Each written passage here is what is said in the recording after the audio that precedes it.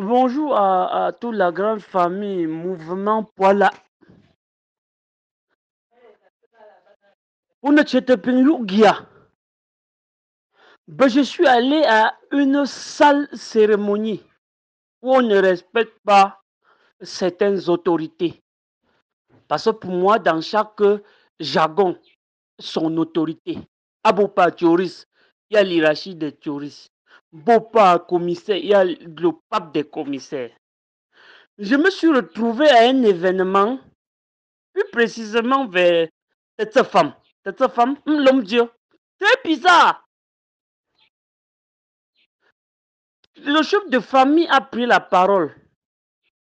Comme que non, on va d'abord laisser ceux qui viennent de la ville manger.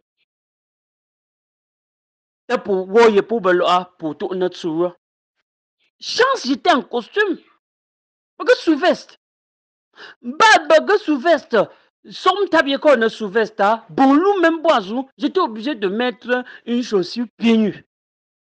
Quand les gens qui venaient d'ailleurs ont commencé à se servir, qu'est-ce que j'ai fait? J'ai commencé à transpirer. Comme ça, c'est quoi? Voir une cérémonie où je vais perdre comme ça là. Chance, puis la mort.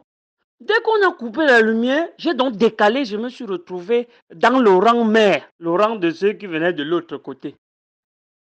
Une voyou, une femme qui ne respecte rien, peut tomber pour son talon. Je vous assure que là. Et ce tube talon, quoi, vous appelez ça pouce, mais j'appelle ça ça m'a enlevé l'orteil. Et dans le café de la nourriture, je ne pouvais pas crier. Hein? Il a fallu que je finisse bien là. Dieu merci, je me suis servi. D'abord, ma force, il faut que j'opère le pied. Donc, ouais, complètement. Et dans le même cafouillage, j'ai eu à perdre mon téléphone. Bon, j'ai traversé des moments difficiles ce jour-ci. J'ai quand même mangé, j'ai réussi à manger. J'ai bu quelque chose, mais c'est pas grand-chose. J'ai bu quoi? C'était magnan, tachant magnan. Mais tu bis ta téléphone, tu bien bi quoi?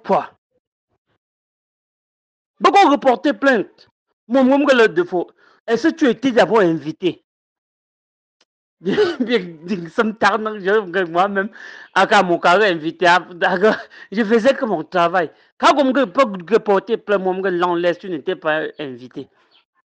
C'est pour ça, bon, je suis encore très fier de me retrouver une fois de plus parmi vous.